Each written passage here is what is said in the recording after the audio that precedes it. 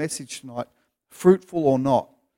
And it's based from Mark chapter 4, verses 13 to 20. It's a story about the man scattering seeds.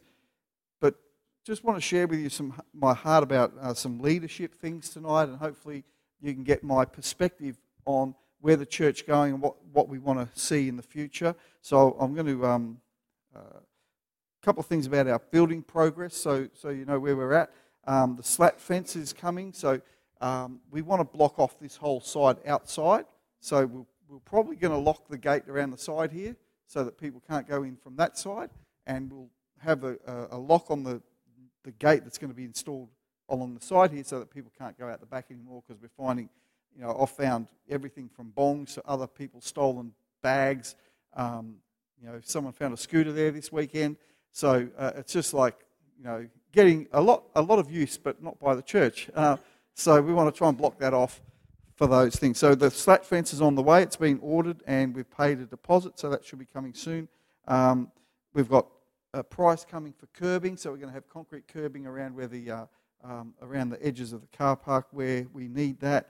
Then the car park will be regraded and flattened out quite a bit with a lot of fill. And then when that's all done, we'll have the bitumen to top it all off, and we'll have a nice clear car park. So I just want to encourage you, for August is our One Priority Month, which we've done for the last 4 or 5 years now. And I want to encourage you to start thinking now, perhaps as a couple, if you're married, or as a single person, what you may be able to contribute to that, and start planning now, start putting away for that. Pauline and I start from August, we start planning for the next one. So we want to make a contribution because we want to see the church resourced and be able to do what it needs to do and not be held back because there's no finance, or that people will say, well, we don't go to church because there's not the right facilities for our family. There's no access for disabled people. We fix that, but long term we do need to look at things like disabled toilets and all these other things. So we're onto those things, but they're plans for the future, and take a lot of investment on our behalf to see those things happen. So hopefully you can feel in your life to sow and invest into the kingdom of God here, so that we can make every way possible for people to come to church and find a place where they belong and they can grow spiritually. And then we can do more and more in the community as we extend our reach.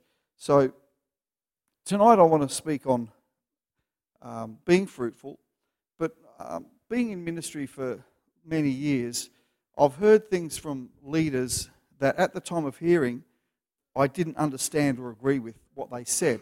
I think, I remember hearing a message by Donna Crouch from Hillsong, and she made some statements, and I thought, that is just so, I just don't understand that. I think that's actually quite rude.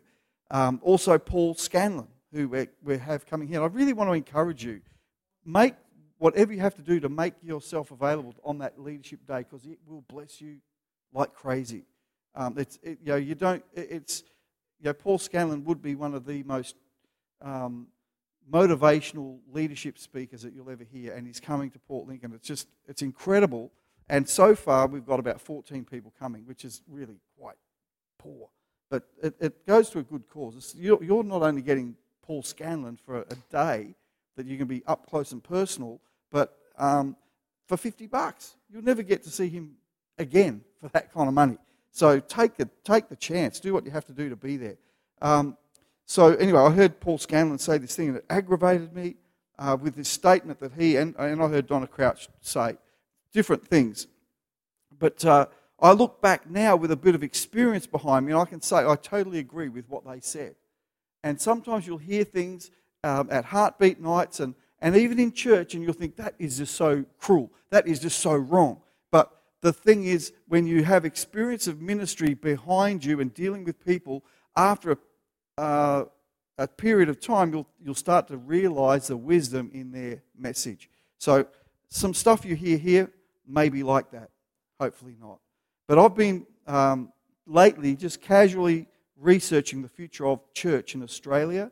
And first, I'd like to say that we have some drastic measures being planned against the church at this time. there's things that I'm hearing about that would severely restrict churches' function and ministry to people. And, I think it's going to happen, and we just have to learn to roll with it when it does, because the church was here before Australia, the church was here before any government, and the church will be here long after they're all gone too. So we just need to remember that. But we have some big challenges in the church before us, but no matter what happens, we have to know that we're called by God, and we're going to stand on what the Word of God teaches in every part of our lives. So I'm going to give you two examples tonight that I hope help you to understand where we don't want to end up as churches. I spent the weekend with the Gideons, and they were here on Sunday. That was a good presentation, like so many billion Bibles they give away a year. I mean, that takes a serious amount of money, but that money that they use to distribute Bibles largely comes from the Gideons themselves. They're all business people. They're all men who have jobs or have businesses or farms, and they sow into that hugely. And so the bit they get from churches and other donations really doesn't compare to the investment they put in. And they also evangelize. That's their main purpose, is getting out and telling people about Jesus and how they can be saved through Jesus. So they're generosity based, and they're giving based. Evangelistically based. So I really like that about them. But there's also what I find in their ranks is most of the people are from small, struggling churches, denominational churches mainly, all around the place.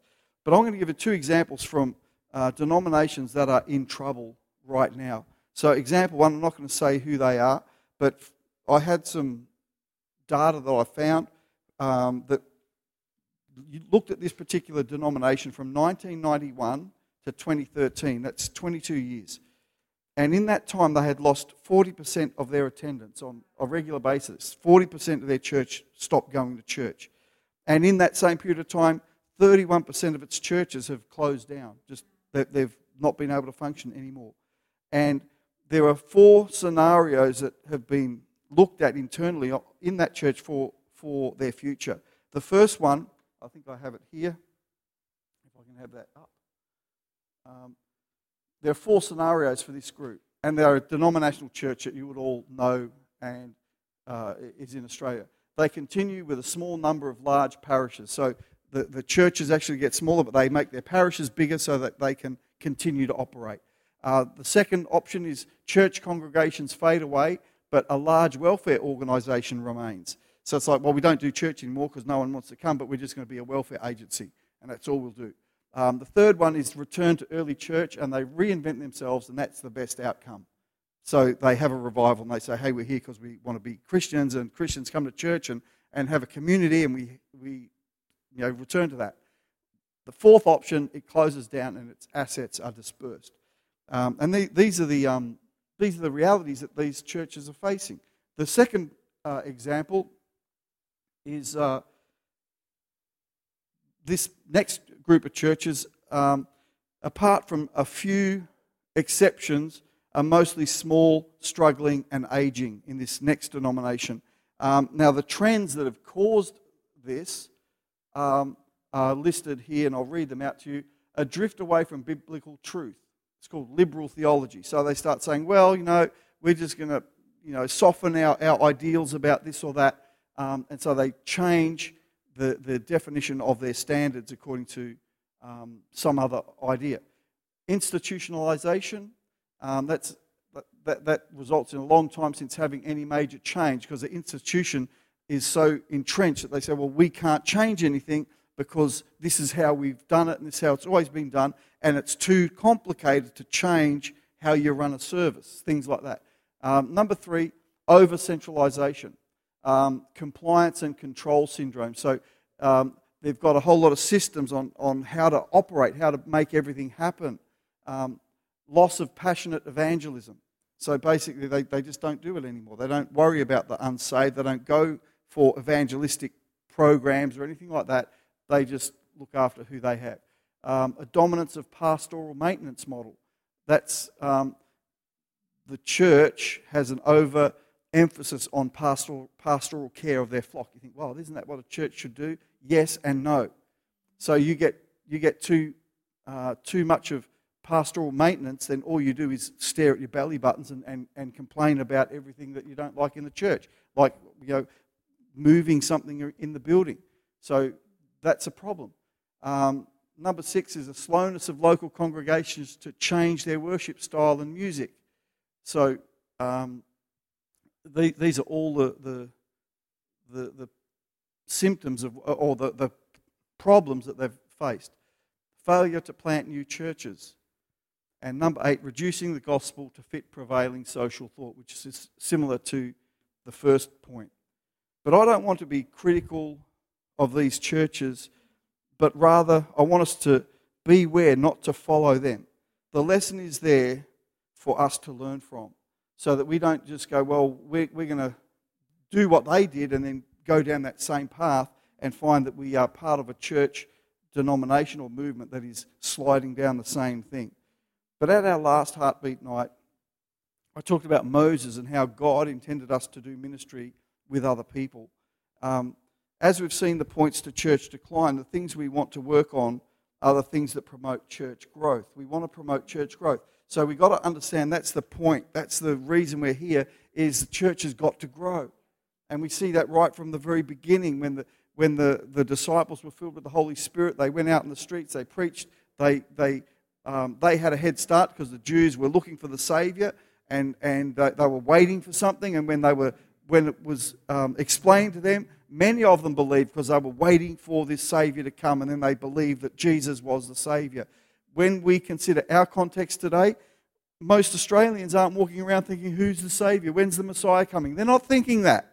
So we've got a disadvantage, but we've got the power of the Holy Spirit that took the disciples into the Gentile world, or the non-Jews, and was able to make a way for them to believe that Jesus is the Son of God and the Messiah, and He can take away the sins of everybody. So they bridge that gap, and so can we. But we need to be a church that understands that the world is lost, it's broken, it has no chance, and they're going to a Christless eternity in hell unless we show them Jesus.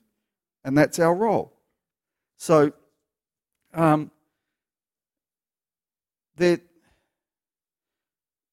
are personal convictions that I think we need to have, not just as a corporate thing that we think, well, our church is evangelistic. They're things we need to have as individuals as well. We have responsibilities as believers to do everything that we can to maintain a healthy personal life and ministry. So it's not like, well, we expect the pastor to be the evangelist. We expect the pastor to be spiritual. We expect the pastor, that's his job, to follow up new Christians or to be at the music practice or clean or whatever else we might want him to do. But as we've seen, like in point number 5, a dominance of pastoral maintenance, that's where we put a much greater emphasis on pastoral role than body role, where the whole body has a responsibility to minister to each other. The pastors and leaders have their role, but it's not the dominant part of the church. It's much more of a vision and direction and I guess a balancing and a stability role in the church to keep things in harmony.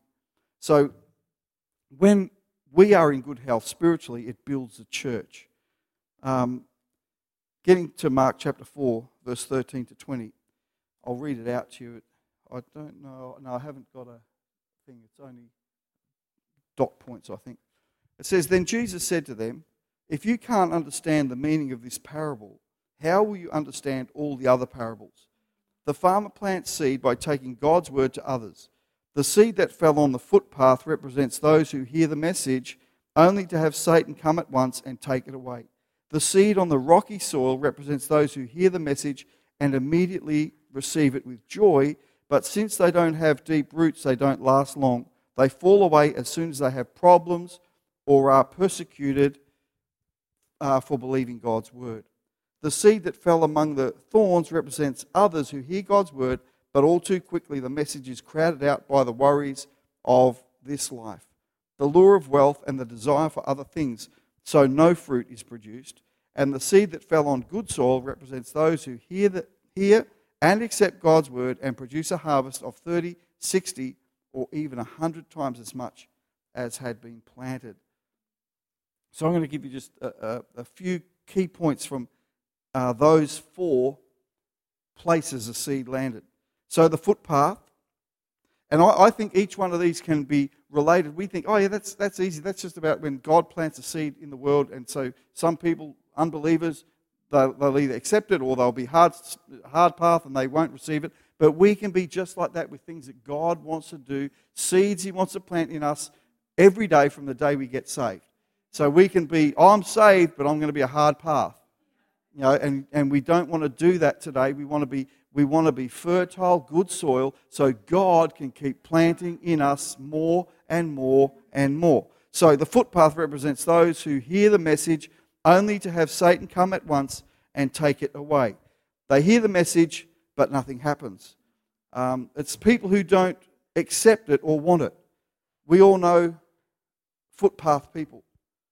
The devil keeps blind. 2 Corinthians 3, verse 13 and 16 tells us about a veil covering people's minds that can only be removed by Jesus, can only be removed by believing in Jesus. So this technically represents lost people. But I also, as I mentioned, believe it represents those in church who hear but never do. And we can't be a church that is satisfied with people who hearing, listening, but never doing. So we're just a hard path, because it represents a hardness of heart that just says, doesn't matter what I've just heard, it just bounces off. It doesn't stick. No seed ever lands and never grows into anything. So when Jesus occupies the right place in your heart, you can't not be fruitful. So we need to get that into our spirits this year to start a course for the rest of our life that we want to live fruitfully and powerfully in the calling of God. So whichever way that plays out in your life. I know in myself, listening to preaching and listening to the Word of God, and particularly when I'm at worship in church, is I sense God speaking to me and challenging me, and they're the seeds landing somewhere in me, and I go, yeah, I know I'm going to have to work on that. I know I need to change that. I know I need to grow in this or that area, and that's where it happens. But I'll just say that again. When Jesus occupies the right place in your heart, you can't not be fruitful. So the second one, rocky soil. It represents those who fall away as soon as they have problems or are persecuted for believing God's word. Because it describes it as they had shallow roots, or they didn't get their roots down. When problems come, they revert to old ways, is basically what this means. They revert to what they know. And we all do that. We have patterns of behavior that when something doesn't work out how we thought it should, then we'll go back to our pattern of behavior. That might be start yelling. That might mean, well, you didn't listen to me. Now I'm going to tip the table upside down. I worked in a sawmill once, and this guy got the sack. He was stealing things and got caught, and so he got fired. And his wife, it was like a drama. She drove into the sawmill, did this great big, sideways, into the car park. Just sort of stopped the car where it landed, marched into the office, and threw this bearing, that the last thing that was stolen, threw the bearing on the boss's table, smashed the glass top, and then drove out. And I thought, what was that about? And then people in the office were like, oh, this mad lady just came in. And it's because she wasn't a Christian, obviously, but she's got this. But sometimes we can have those kind of violent outbursts and bring them into the church, because when things don't go our way, we're going to say, well, we're going to react in a crazy kind of a reaction. So there's no roots, shallow roots. So when problems come, we're going to revert to old ways. We find it hard to trust God when things get difficult or when things get hard. It's important that as soon as possible, when we become a believer, we separate out of our lives stones and rocks that were our old go-to escapes. So that could mean lots of things. It can be dependencies. It can be habits. It can be friends. It can be places that we would have gone when we thought, well, things aren't working out. I'm feeling threatened. Well, I'm going to go to my go-to place. whatever that might be. But if it's not healthy, it's a rock that is going to stay around us, and we want to walk with God. We think, wow, that was really awesome. Look at me grow, to have this great growth spurt, and everyone's looking, going, wow, it's amazing. And then suddenly there's a little bump in the road, and then we go, oh, well, actually, I think I made a mistake. I'm walking away from all that stuff, and I'm starting to grab all those rocks and stones from my past, and I'm going to follow that instead.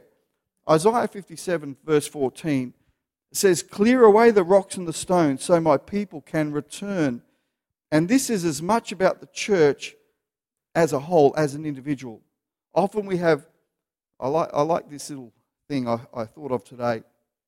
Sometimes we often have group fallaways of people in church that haven't removed the rocks from their life, and church becomes a place of connection to others who haven't dealt with their rocks either, and they fall away together and with each other's encouragement.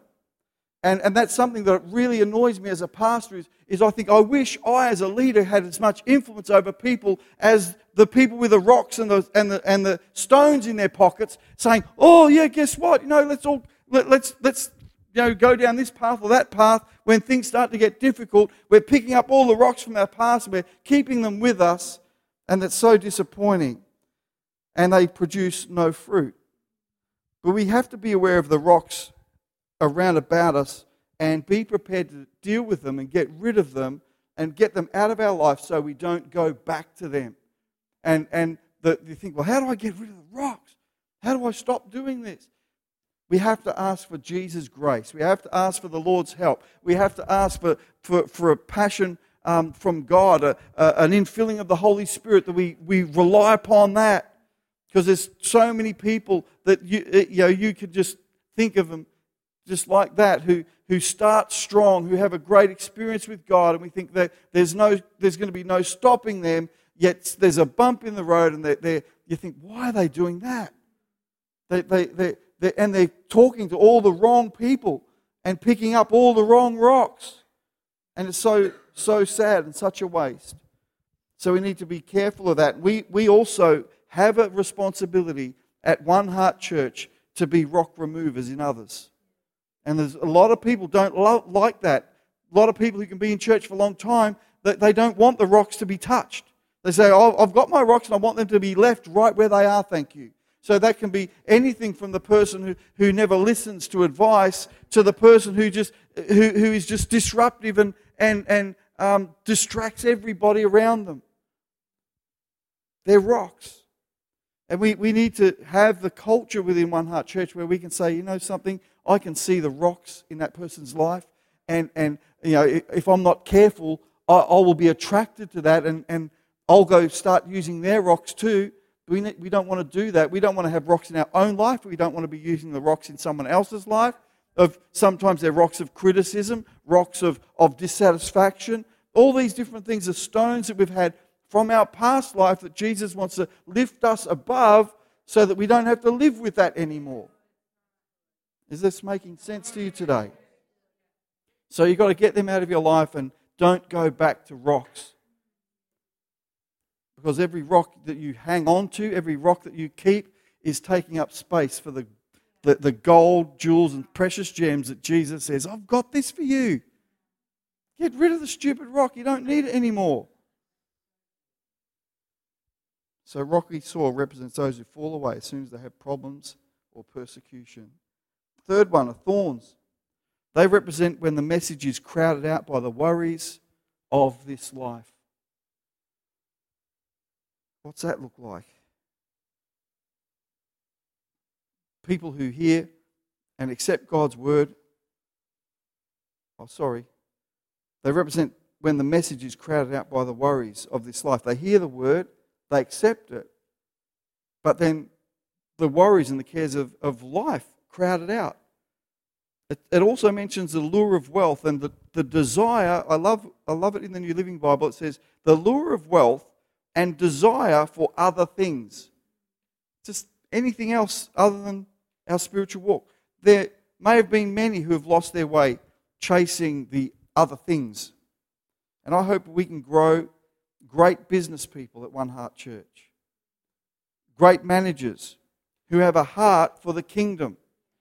You know, I'll tell you the truth, most of the business people I've seen in this church, and it's a curiosity just to Port Lincoln, don't support their people in their church, the people who work for them, to do church stuff.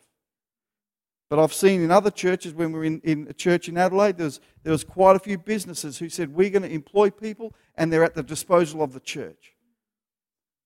So that they work for us, but if they're needed at church, they don't technically pay them to go to church, but they say if the church needs them for Paul Scanlon, then we release them to be there to be volunteers. And that's having a kingdom mentality in your business. Now, you've got to manage that and be wise if you're a business person, but that's having a kingdom mentality that you bring into your business that benefits the church. I mean, I grew up in an old school Pentecostal church, and the whole thing there was we were taught all the time, if you're in business to bless the church. You're in business to make finance for the church. And people did. And they'd employ the youth pastor and say, well, I employ you, but you work for me 3 days a week and you work at church for 2 days a week. I know that's a call of God in your life, and I'm going to let that happen. That's what I grew up was normal. And so we've got to reinvent our normal in the church. And nights like tonight, so you guys as leaders, I want you to buy into kingdom principles, because it's not abnormal, it's normal. So you shouldn't be a businessman, whether you're Con's a manager, other people own their businesses. You shouldn't have a business that then is like a blockage to people fulfilling the call and purpose of God in their life. You should be facilitating that to happen. And I know I've spoken to other pastors about different things, and they're like, what? We got guys in our church, and they'd just be blessing those people in. So we've got to be careful of that. Have a kingdom mentality when it comes to business. I hope we can grow great sporting and creative people, in all of the arts, who have a heart for the kingdom. So that they say, I've got a musical talent, but I don't want to be a rock star. I want to be a worshiper. You might have a creative talent in your life for other things, and you think, well, I don't want to be a movie star. I want to be someone in the kingdom of God. I want to be a preacher. And so it's so easy to be caught by the worries of this world and by the things that lure us away for wealth or other things. Don't be preoccupied building amazing haystacks. If you want to get a reference, 2 Corinthians 3, verse 12, talks about those who build with the precious things of God, of gold, silver, and precious gems, and build those things into their life, the things of God, the fruit of the Spirit, the fruit of righteousness, the calling of God on your life that you're working through, and they're those precious things. But it says others on this foundation, so they're in our church, are building with wood, hay, and stubble, but when it goes through the fire, nothing will be left, it will be consumed. So we don't want to be a person who goes before the kingdom of God and says, all I built was this amazing haystack. And when it went through the fire, all I got was ash back. We don't want to be those kind of people. And I'm talking to you today as leaders. You might think, well, that was a bit mean. Well, that stuff about the business was a bit mean. I hope you have experience in life as you go through, that you'll look back on this day and say, I thought that was horrible. I thought that was mean. But now I can see what he was talking about. So, have the right partners in life. This is the other thing about thorns. Have the right partners around you who keep you on target spiritually. Because you can have the wrong people, and they're just like thorns and briars and prickles that don't help you to maintain your walk with God. They don't spur you on to greater levels of ability or anything. They're just tangling up your life and bogging you down. When I first came here as an assistant pastor in 1994, I was surrounded by thorns and prickles who did nothing to help me pursue the call of God. I came into it February 1994, believing there was a call of God on my life, believing a call of ministry, believing that I had a purpose. 10 months later, by October, I had resigned thinking I didn't know there was a call of God on my life. If there was, I didn't want it. And it was all because I was consumed by the prickles and the concerns and the worries of everybody else who had no concern about me or my call, but they were all about their own negativity, their own disappointments, and it bogged me down, and I couldn't last more than 10 months. I'd had enough. And I walked away, and I think back now, I think, well, perhaps if I had been surrounded by just some people who were encouraging, who were spurring me on to the purpose and the call of God, then it might have been a different outcome back then. So you've got to have the right partners in life. At the Gideons, I preached a message on Saturday about 2 barrels are better than one. It's about a double-barrel gun is better than a single-barrel gun, because if you miss with the first, you'll have them with the second. But it's talking about side by side, walking with other believers. Philippians 1 verse 27, it's a great verse, and it talks about being side by side, walking side by side with others. And in your department, in your area of influence of what you do in the church, you need to find a side by side. Whether that is on the cleaning team, be side by side with someone who is in that team, and you can say, we pray together. Have coffee together. That's good too. Have a relationship, but just say, you know what? We don't feel it's weird to pray. So we come to clean, but you know what? In the meantime, we might say, hey, you know what? I just feel a burden to pray. I want a church that has a burden to pray. And as I've said, Sunday, our church services start at 9 o'clock now, not 10. They start for prayer. It's only 10 minutes, but we want to get down, we want to get desperate, and we want to cry out to God for a move of His Spirit. And we want to see that, and I know that people are going to buy in, people are going to come in, people are going to get that heart for prayer and develop that mongrel spirit that we need that just goes after the things of God. You need a bit of that. If I had a bit more of that in my time, I'll probably be further advanced than I am. I'm a late learner, but at least I'm still a learner. I'd rather learn it late than never learn it at all. So the last one, good soil. Hopefully this is helping you tonight as leaders. But good soil. It represents those who hear and accept God's word and produce a harvest of 30, 60, or even 100 times as much as had been planted. See, my dad always had this pile he called the manure pile. It's a true story. People tell stories. I tell true ones from my own life. But he had this pile in our backyard called the manure pile, and he would get chook poo and cow poo and horse poo and any poo he could get, and he would put grass clippings on top and mix it all together, like just pull it all in there and mix it all up. And then he would put it on his garden and grow stuff. He'd leave it like this pile was always like huge, and then he'd just dig off it when he needed it and put it on the garden. And it was just this big, massive pile. And it actually was so big, and our yard was so wild, it even got wild rabbits living in there. It's like they just had tunnels. I'm like, what are these little holes? There's rabbits living in it. But this is about fruitful living. A fruitful soil turns every situation into something that you can grow in. If you want to foster fruitful things into your spirit, into your heart, you can grow through every situation. Good soil has a lot of organic matter. You call it manure. You could call it poo.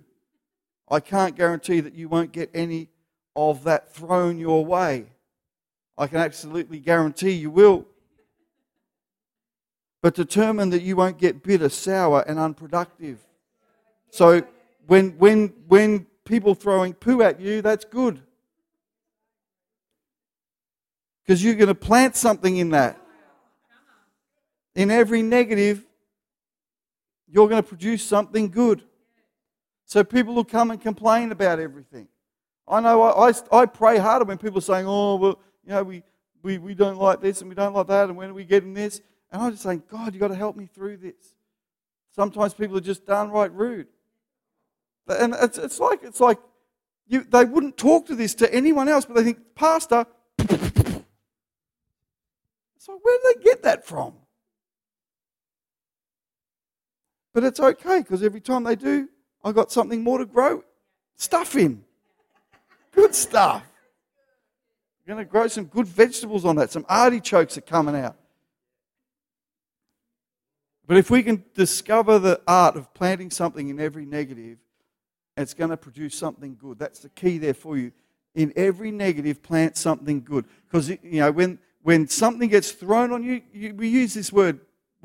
People just dumped on us. It's a good word because it means they've dumped something yucky on you. But if you can say, you know what, Lord, you've got to take that to the Lord. What we make the mistake of is we take that to Kylie, we take that to Amy, we take that to Con. Con, you know what they just said to me?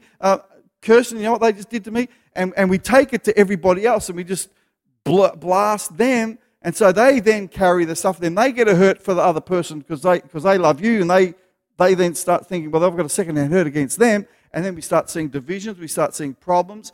And what we need to do is when we get the dump on, we go to Jesus and we say, Lord, that was so unfair. God, if there's something I need to learn about that thing, and we take it to God, and God will start putting seeds into that. The thing you've got to remember, the very thing that that the devil plans to take you out is the main thing that God will use to put you where He wants you. So in conclusion, in all the different things we have in the church, from catering, all the different departments, catering department, cleaning department, One Up, Prime Movers, anything else we have, music department, the single purpose is to build the church. So we need to realize that, leaders. The single purpose of everything is to build the church, which is Jesus' plan. And we all have a part to play in solving the pain points and making things better among our departments. So all those points there, they're not for the ministry team to say, we're going to fix this. We're going to get a new kitchen now. I'd love to. There's other things that we're doing first. We're going to get all the volunteers you need for every area. We're going to hire a guitar player for the music team. We're going to fix it all. But we all have a part to play in solving the pain points and making things better. We all do. So we don't say, well, the music department's sinking. That's okay. That's their side of the boat. I'm fine here. We're all in the same boat. And so when we talk to people and we know that someone has a musical gift, we should be saying, hey, you know what? I know you're musical. Why don't you talk to Jimmy and Beth? That's where the whole body comes together to bring the solution to our pain points. You might think, hey, someone else is new to church. They're a brand new Christian. They kind of don't know really where they fit, but they've got a real servant's heart. You say, hey, why don't you join the catering team?